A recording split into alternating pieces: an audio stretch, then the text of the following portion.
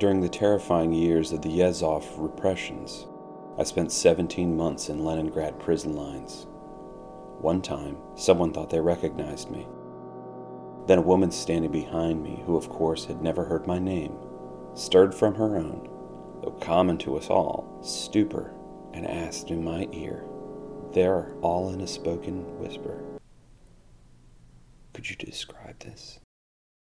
And I said, "I can." Then something akin to a smile slipped across what had once been her face. Before such trials all mountains crumble. A mighty river ceases to flow to the sea.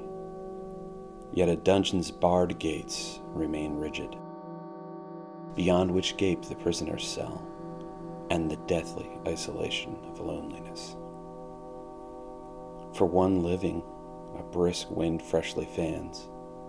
For someone else, a sunset's sweet caress. We know none of these, the same everywhere. We only hear the stilted screech of the keys and the thundering pacing of the guards.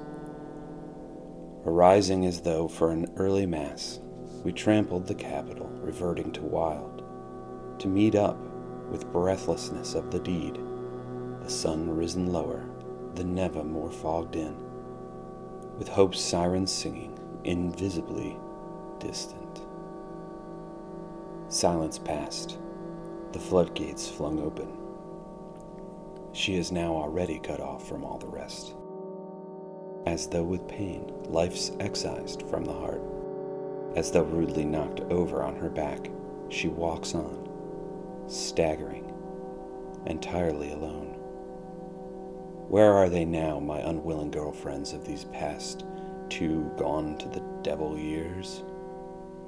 What hallucination in the Siberian blizzard? What apparition haunts their lunar disk? To them I send regards, this last farewell. This occurred when only a dead man would smile, taking pleasure in rest. And like a useless appendage, Leningrad swayed in the vicinity of its prisons. When, bereft of mind from torture, marched divisions already condemned, the short and sweet song of parting and the train's railing whistles, the stars of death hanging over us, writhing in pain, innocent Russia, under the bloody soles of the boots, under the tires of the black Mariahs. They led you away before sunrise. After you, as at a bearing out, I trudged, and the dim chamber children whispered, and Mary's candle was snuffed out. Upon your lips was an icon's iciness, and death's sweat was on your brow. Don't forget, I will, like the mutineers' wives under Kremlin's krenels, weep. Quiet dawn is flowing quietly, and the yellow moon enters my house. He enters wearing his hat askew and meets a shadow, the yellow moon. This woman is not well. This woman is all alone. Husband in the grave, son jailed. Please offer a prayer for me. This isn't me. Someone else suffers. Shall I show you then, my dearest mocker, and the dear beloved of all your friends? You, Tsarskoye-Selo's carefree sinner, what will soon become of your life?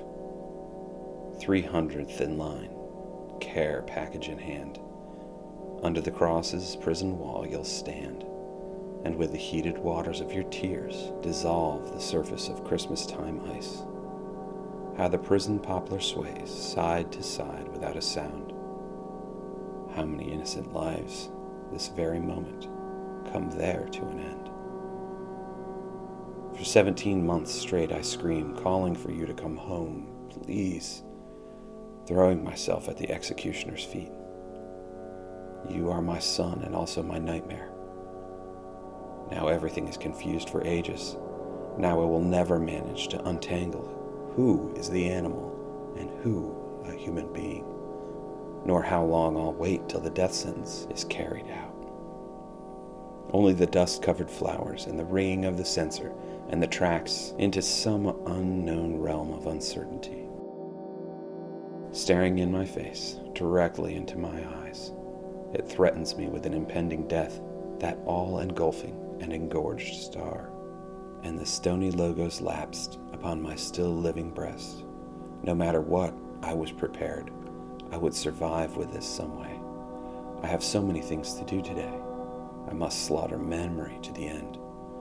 I need for my soul to turn to stone. I must once again relearn to live. But not that. Summer's fevered rustle, as though a holiday beyond my window. So long ago I had a premonition of this, a bright day, and a house grown empty. Will you come anyway? Why not today? I wait for you with great difficulty. I turned out the light and opened the door for you, so simple and yet so mysterious. You may take any disguise you like. Barge in as a poison gas bombshell, or like a criminal creep with a dumbbell, or infect me with a dose of typhus, or come, a fairy tale invented by you, and so familiar it brings on nausea, that I may see the top of a blue cap in the pail from Fright Department Super. All's the same to me now.